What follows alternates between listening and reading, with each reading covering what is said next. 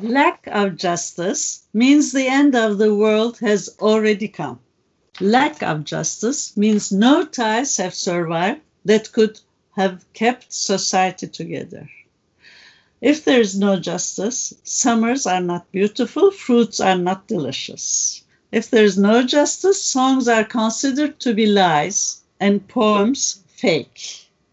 In a land without justice, there can be neither pride about the past nor confidence in the bright future. A day without justice is felt to last as long as a century. Nature abandons the world if it is without justice. Trees die, waters dry up, birds cease singing. Cruelty resigns in a place without justice. There is injustice, evil.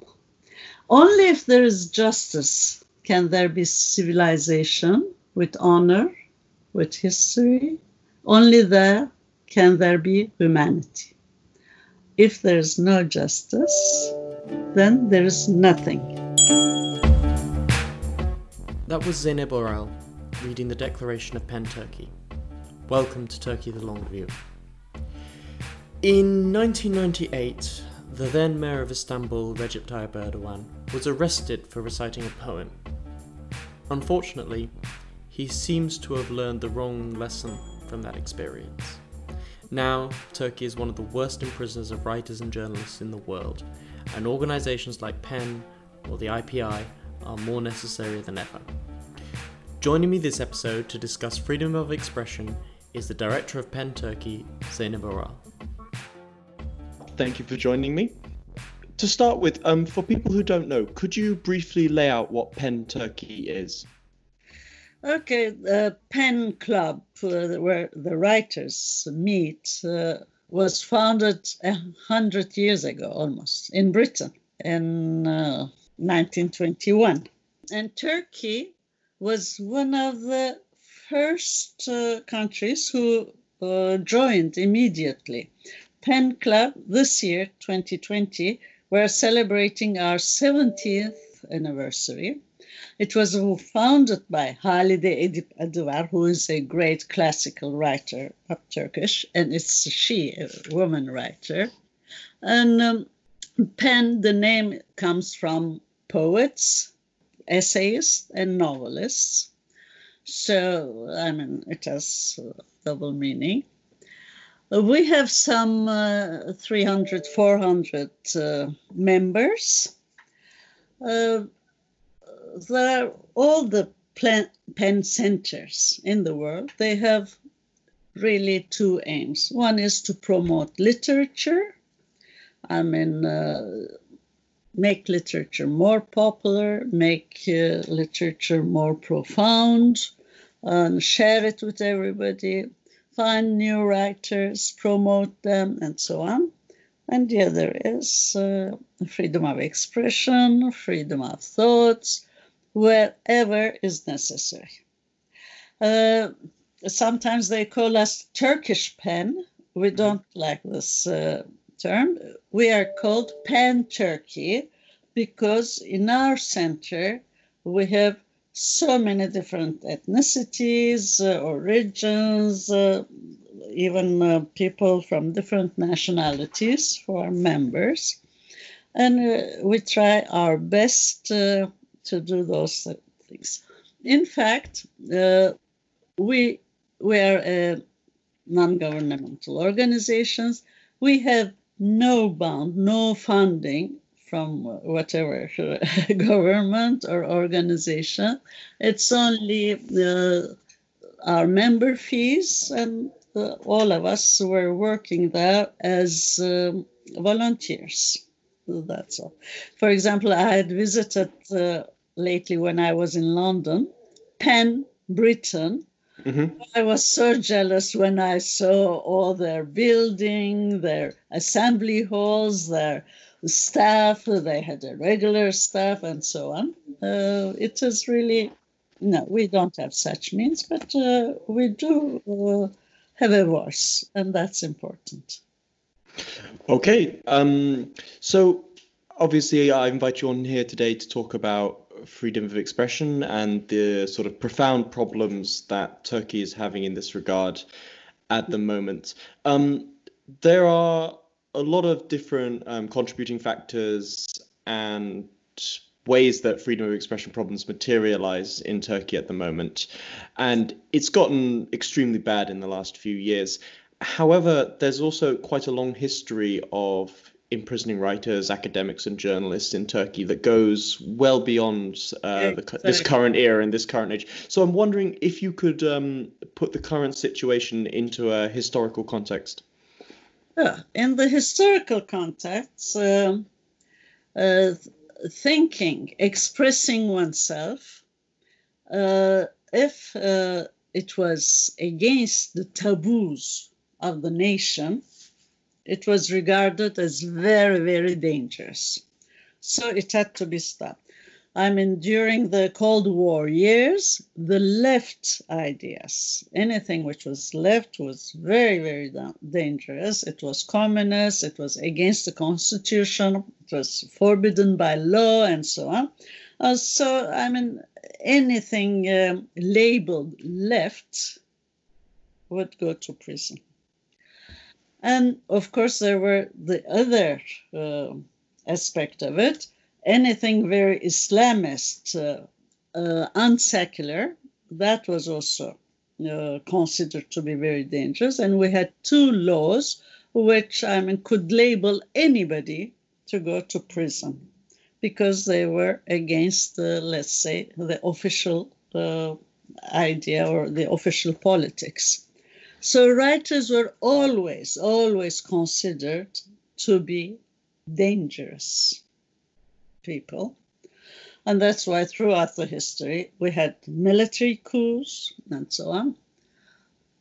I've been a journalist for more than 50 years now, and I've witnessed 3 military coups, and I've witnessed civil coups as well.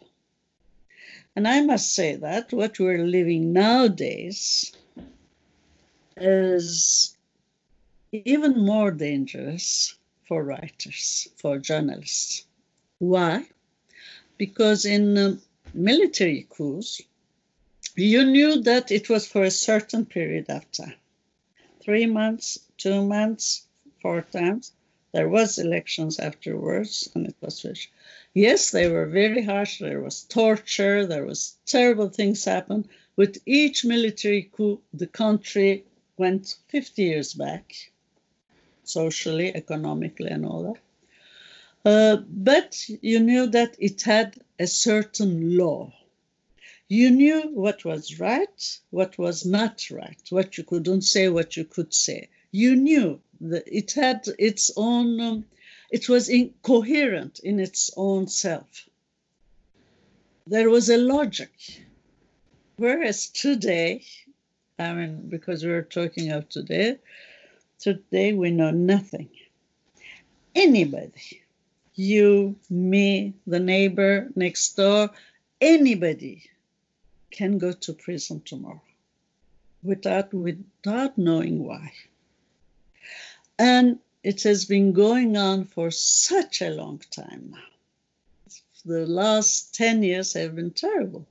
I mean, I don't want to go into special examples, but I mean, the same tweet, 140 taps, can be written by 90,000 people, the same retweeted 90,000 times, and they'll pick only 4 of them to take into prison. Why? We don't know. The same sentence, the same criticism could be done by this or by that person. One of them will be taken to prison, not the other. We don't know why. Well, in fact, we know why, but I don't dare to say it now. But you see, I mean, it's not coherent. It's beyond logic. It's beyond law. It's beyond the Constitution. It's against the Constitution, in fact. I'm not a law person, but I know that even in our criminal laws. You have to produce a reason to be under custody or for a questioning or to be taken to prison. There are cases where people have been waiting their accusation. They wait for a year to understand why are they here in prison without even seeing a judge or being at the court. Okay, I have a lot of thoughts on what you've just said, and I think we'll move on to talking about kind of the legal sides of this as well, because it's really interesting. But first, I just want to talk about one of the changes that I think is interesting from sort of earlier eras of problems for journalists and writers in Turkey and the modern era, and that is that it's actually, I guess, an area where things have improved over the years.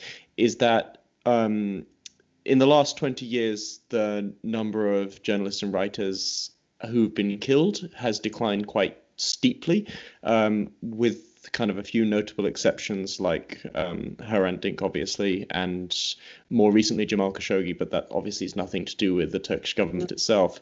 So I'm curious to know, why has this positive change happened over the years? Well, there are less killings now, because nowadays you can't keep secrets anymore. People are more apt to learn the truth, but they are after the truth. Now when I was working for Milliyet newspaper, where my editor was Abdi İpekçi, and he was shot in the middle of the street, and the guy who shot him was taken to Germany, and when the Turkish government asked him back, they said, no, you don't have human rights there. We have human rights, and we're saving the killer. So, you see, I also think that Europe, the Western world, has not been very positive with Turkey at all, throughout the years. Yes, now the killings has diminished. Yes. The reason why is that you can't keep any more so many secrets because of the era we're living in, because of the digital world. The people are more interested to know the truth, to go beyond what everybody tells you, and so on. So it's difficult now to organize such crimes. Right. I also think that with the assassination of Hrant Dink, it really almost represented the last shot of the violence of the 90s and the 80s. It's kind of it almost like almost sort of drew a line under that era in a way, and it was kind of a sign that was no longer going to be acceptable anymore. Do you think I've got that right, or am I missing something there? Well, I'm afraid it may happen. It may come back anytime. Those are so fragile, tangible things that people forget. When they put an end to an era, they may very quickly forget. Of course, now that we're talking of Hrant Dink, I must say that Hrant was a very good friend of mine. I admired him. I admired his courage, his work. We did a lot of things together. We attended conferences and peace talks, conflict resolutions, and so on. He was a marvelous person, and we needed so much his talent, his courage, his vision, his mission. Unfortunately, we lost. It's true. Okay, moving on. So as you mentioned earlier, the tool that's most used to clamp down on freedom of expression is imprisonment. Turkey is one of the worst imprisoned of journalists and writers in the world. So can you briefly describe under what grounds are so many imprisoned? Like, what's the official justifications? Well, before going to the official justification, I want to say that nowadays, a few days ago, it was the Press Freedom Day, and the Syndicate of Journalists gave some numbers. they announced that there was 85 journalists still in prison, and only for journalistic reasons. Those people haven't taken neither a gun or nothing into their hands, never had any violence, and they just wrote.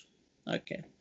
And again, recently, the Reporters Sans Frontières published a report which they did among 180 countries.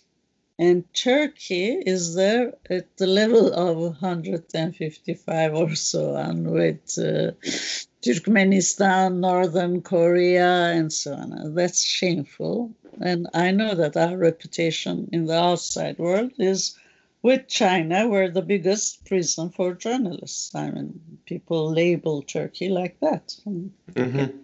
The official reason why those people are there is terrorism, in quotation. Mm-hmm. Of course, what you call terrorism depends from which side you look at. For sure.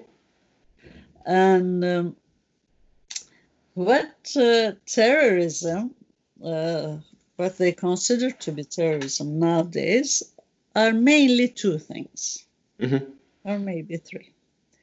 One, opposing the politics of the government, of the president, because the government is the president now. Mm-hmm. Another thing is very delicate Kurdish issue, and of course the FETÖ issue, which is another Islamist group, which is the leader is in the States, as you know. I mean, anybody can be put into one of these bags. Mm-hmm. But, for example, let's talk of a case, Osman Kavala, who is a visionary business and industrial business person, but who is subsidizing a lot of cultural events, including literature, culture, in the variety of the Turkish. It's a richness of variety for him. So he subsidizes those, filming, literature, theater, whatever is cultural. Okay? Mm-hmm. They put him in prison. We waited for the accusation. It turned out to be that he's a terrorist organizing the Gezi events. And he was acquitted from that. He was going to leave the prison. After 2 years, they decided, no, he is a spy.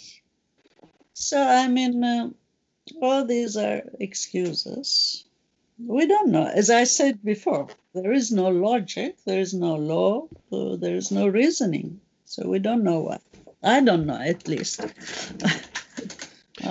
So, I mean, historically, Article 301 of the Penal Code, insulting Turkishness, was often used against writers. For example, Elif Shafak was famously accused of it, and I think Hrant Dink was as well. Do we see this article used anymore, or has that particular avenue closed?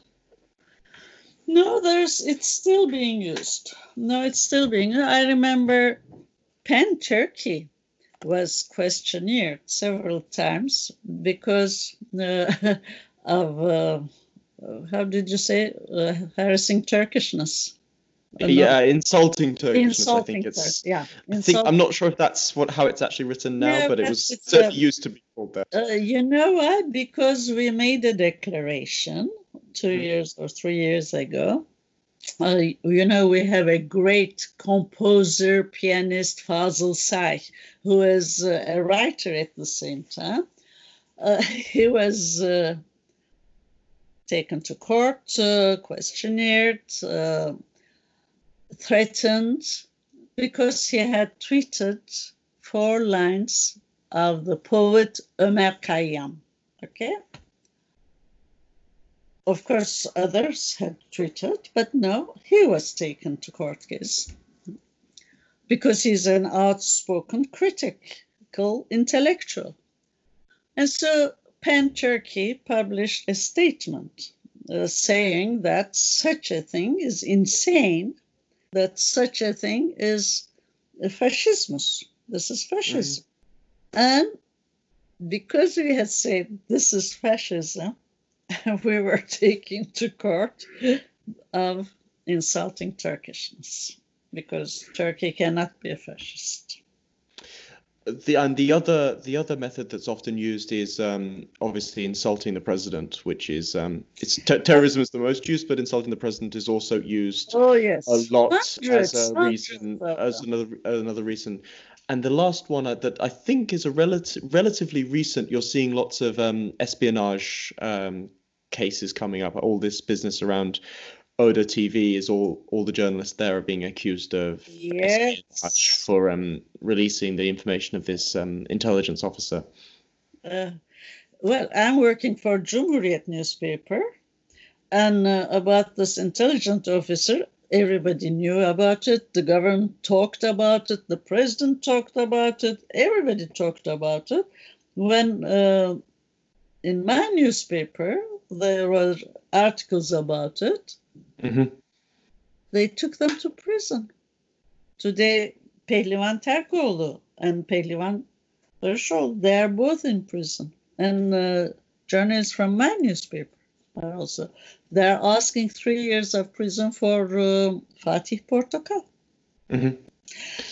What really annoys me a lot with this coronavirus epidemic, we're living in a very special time, and Turkey has so many tasks to do vis-a-vis of the people, of its own people. And now we're still running after seeing who wrote what tweet. I mean, this is impossible. All this energy, all this strength which goes away, which is wasted.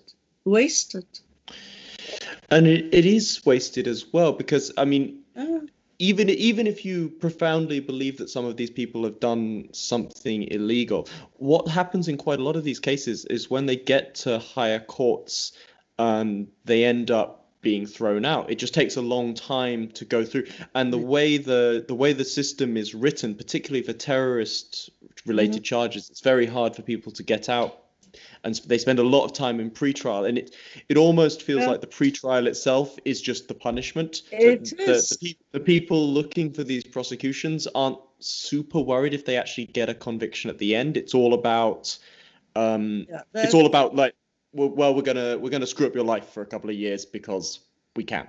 And I think that's do you think I've understood that correctly? That's one point. And another point is a threat. You be careful to what you write, to what you say. I mean, it is your fate can be like his or hers. So be careful. They are frightening people. Illegally, in our, well, at least legally, what I know is that you could only put to prison if there was a risk of running away out of the country. Then, as a precaution, you could put them in prison. But nowadays, there is no way to run away from the country. The borders are closed, everything is closed. No? So there is, as I said, there is no logic in it. So. Also, I believe that some of the powers that were given to the courts after the coup d'etat in 2016 gave them quite a lot of ability to seize people's passports as well. Yeah. Okay, so let's move on. The other thing about the system's been designed that it gives a lot of power to the judiciary, and then the executive has a lot of power over the judiciary. But what I can never be sure about is what the connection between sort of central government and the courts is. Are prosecutors and judges acting on their own kind of initiative, or is there a more coordinated top-down approach from central government? Well, I wouldn't know. Of course, we don't know. But we have had so many cases that if a judge gave a decision which was unliked by the government or the head of the government, he would be sent to a little village or to wherever. I mean, they have been punished for giving decisions which weren't in accordance with the government. Of course, when I said it's also all these happenings, they make the writers, the journalists, they oblige them to autocensure, which is self-censorship is worse than the censorship of the state. So you're in contact with a lot of writers. Do they report a lot the urge to self-censor, to keep their ideas to themselves, to be careful about what they say online? Oh yes, they are. And anybody who says, who says no, I'm not afraid, I don't believe. Everybody is very afraid. Everybody is frightened. Yeah. To speak out, to write, it's a difficult period.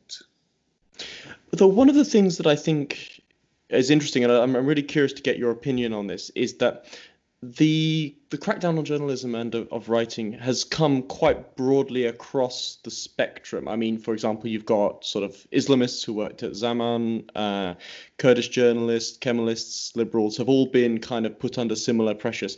I wonder if you think there's been a sense of solidarity between these quite different political positions, and that these groups which don't have a lot in common have kind of, whether there is any solidarity building between them as a result of this. No, I don't think so. That's a shame. I was hoping for something positive there. No, unfortunately, I don't think so. Because the government also is so keen on separating, on creating a stress, a fight between, in every field of life, their motto is either you're from us or you're the enemy. So in the very simplest thing, even the simplest, the most stupid detail, it can be a show on TV, it can be a phrase a minister said, it can be any stupid moment in life, the nation is cut into two. Mm-hmm. And I think the government is feeding himself from the stress, from this animosity, from this conflict. They're relying on this to go on. Partisanship is a hell of a drug. Yeah, no, it is. Well, of course, it affected some. Okay, but people, no, they still are very far away from each other. So you find when, for example, you do, say, a petition for a writer of a certain political perspective, you don't get a broad condemnation of their imprisonment? Does it come out of one group or another? Or do you find you get people, when people do speak up about an arrest or a trial, do you find that there is broad political support from various different groups, or is it generally coming out of like that person's camp? It's mostly that person's camp. Unfortunately. That's disappointing. It's like that. So that's why when PEN, we make declarations, we try not to give names, but we try to talk for everybody. And as I say, people are really afraid. They are. Nowadays, we have a group of musicians who are in prison, Group Urum. They are also accused of terrorism. There were millions listening their records, going to their concerts, and so now they are in hunger strike and they are dying. Where are all these people? Obviously, incarceration is a really important part of the crackdown on freedom of expression in Turkey, but it's not the only problem of free expression at the moment. So, what other issues do you think are important to consider? Well, important issues is that so many journalists lost their jobs. That's a very serious. They have no place to write. I mean, the head of the government may say, throw this person out of your newspaper. And I mean, people lose, and our president knows everything. He's good in journalism, in science, in architecture, in art, in culture. He knows everything. So he decides. And lots of newspapers have been changing hands. They have been sold. They have been bought by others. So papers have, I don't think that the newspapers are doing their job any longer, with the exception of a few. The same with the televisions. I mean, the unemployment is a huge subject for the matter. And there are all these things which are stopped in the internet. You cannot see. Yeah. Oh, yeah. There are all these things which are forbidden from time to time, and they open again, they change. I mean, even the number in prison, they change so often. We recently had a campaign, a forgiveness. They let out all the mafia, the killers, and so on, but they didn't leave out the writers. Yeah, I mean, there was that truly harrowing cases of abusers who were let out of prison and went straight home and assaulted their previous wives, and yet journalists remain in prison. That's really, really, really, really dark. It is. Well. Okay. So I wanted to ask you. You mentioned some of the websites that have been closed down and blocked access to. We all know that Wikipedia was closed for a long time, but it also is certainly true that these the online blocks have a particularly hard hit on Kurdish newspapers and information from Kurdish reporting. So I would wonder if you talk about what specific problems the Kurdish community has with relation to freedom of expression. Well, I think they have exactly the same problem as the Turkish journalists. I mean, when we're reporting about Turkey, I'm not used to think as Turkish reporting or Kurdish reporting. We don't make that. For us, for me, journalism is journalism. There is no English journalism, French journalism, Kurdish journalism. And whenever you report from Turkey, we are facing exactly the same problems. Maybe local journalists are more in danger because they don't have such a huge readership and so on. Maybe, I don't know. So we know less about them. But I, being interested in what's going on, I know that they have exactly or even worse problems as the Turkey. I don't like to do the separation. Huh? So again, we talked about journalism quite a lot. What other areas of free expression are under attack in Turkey? Well, still for our writers, I mean,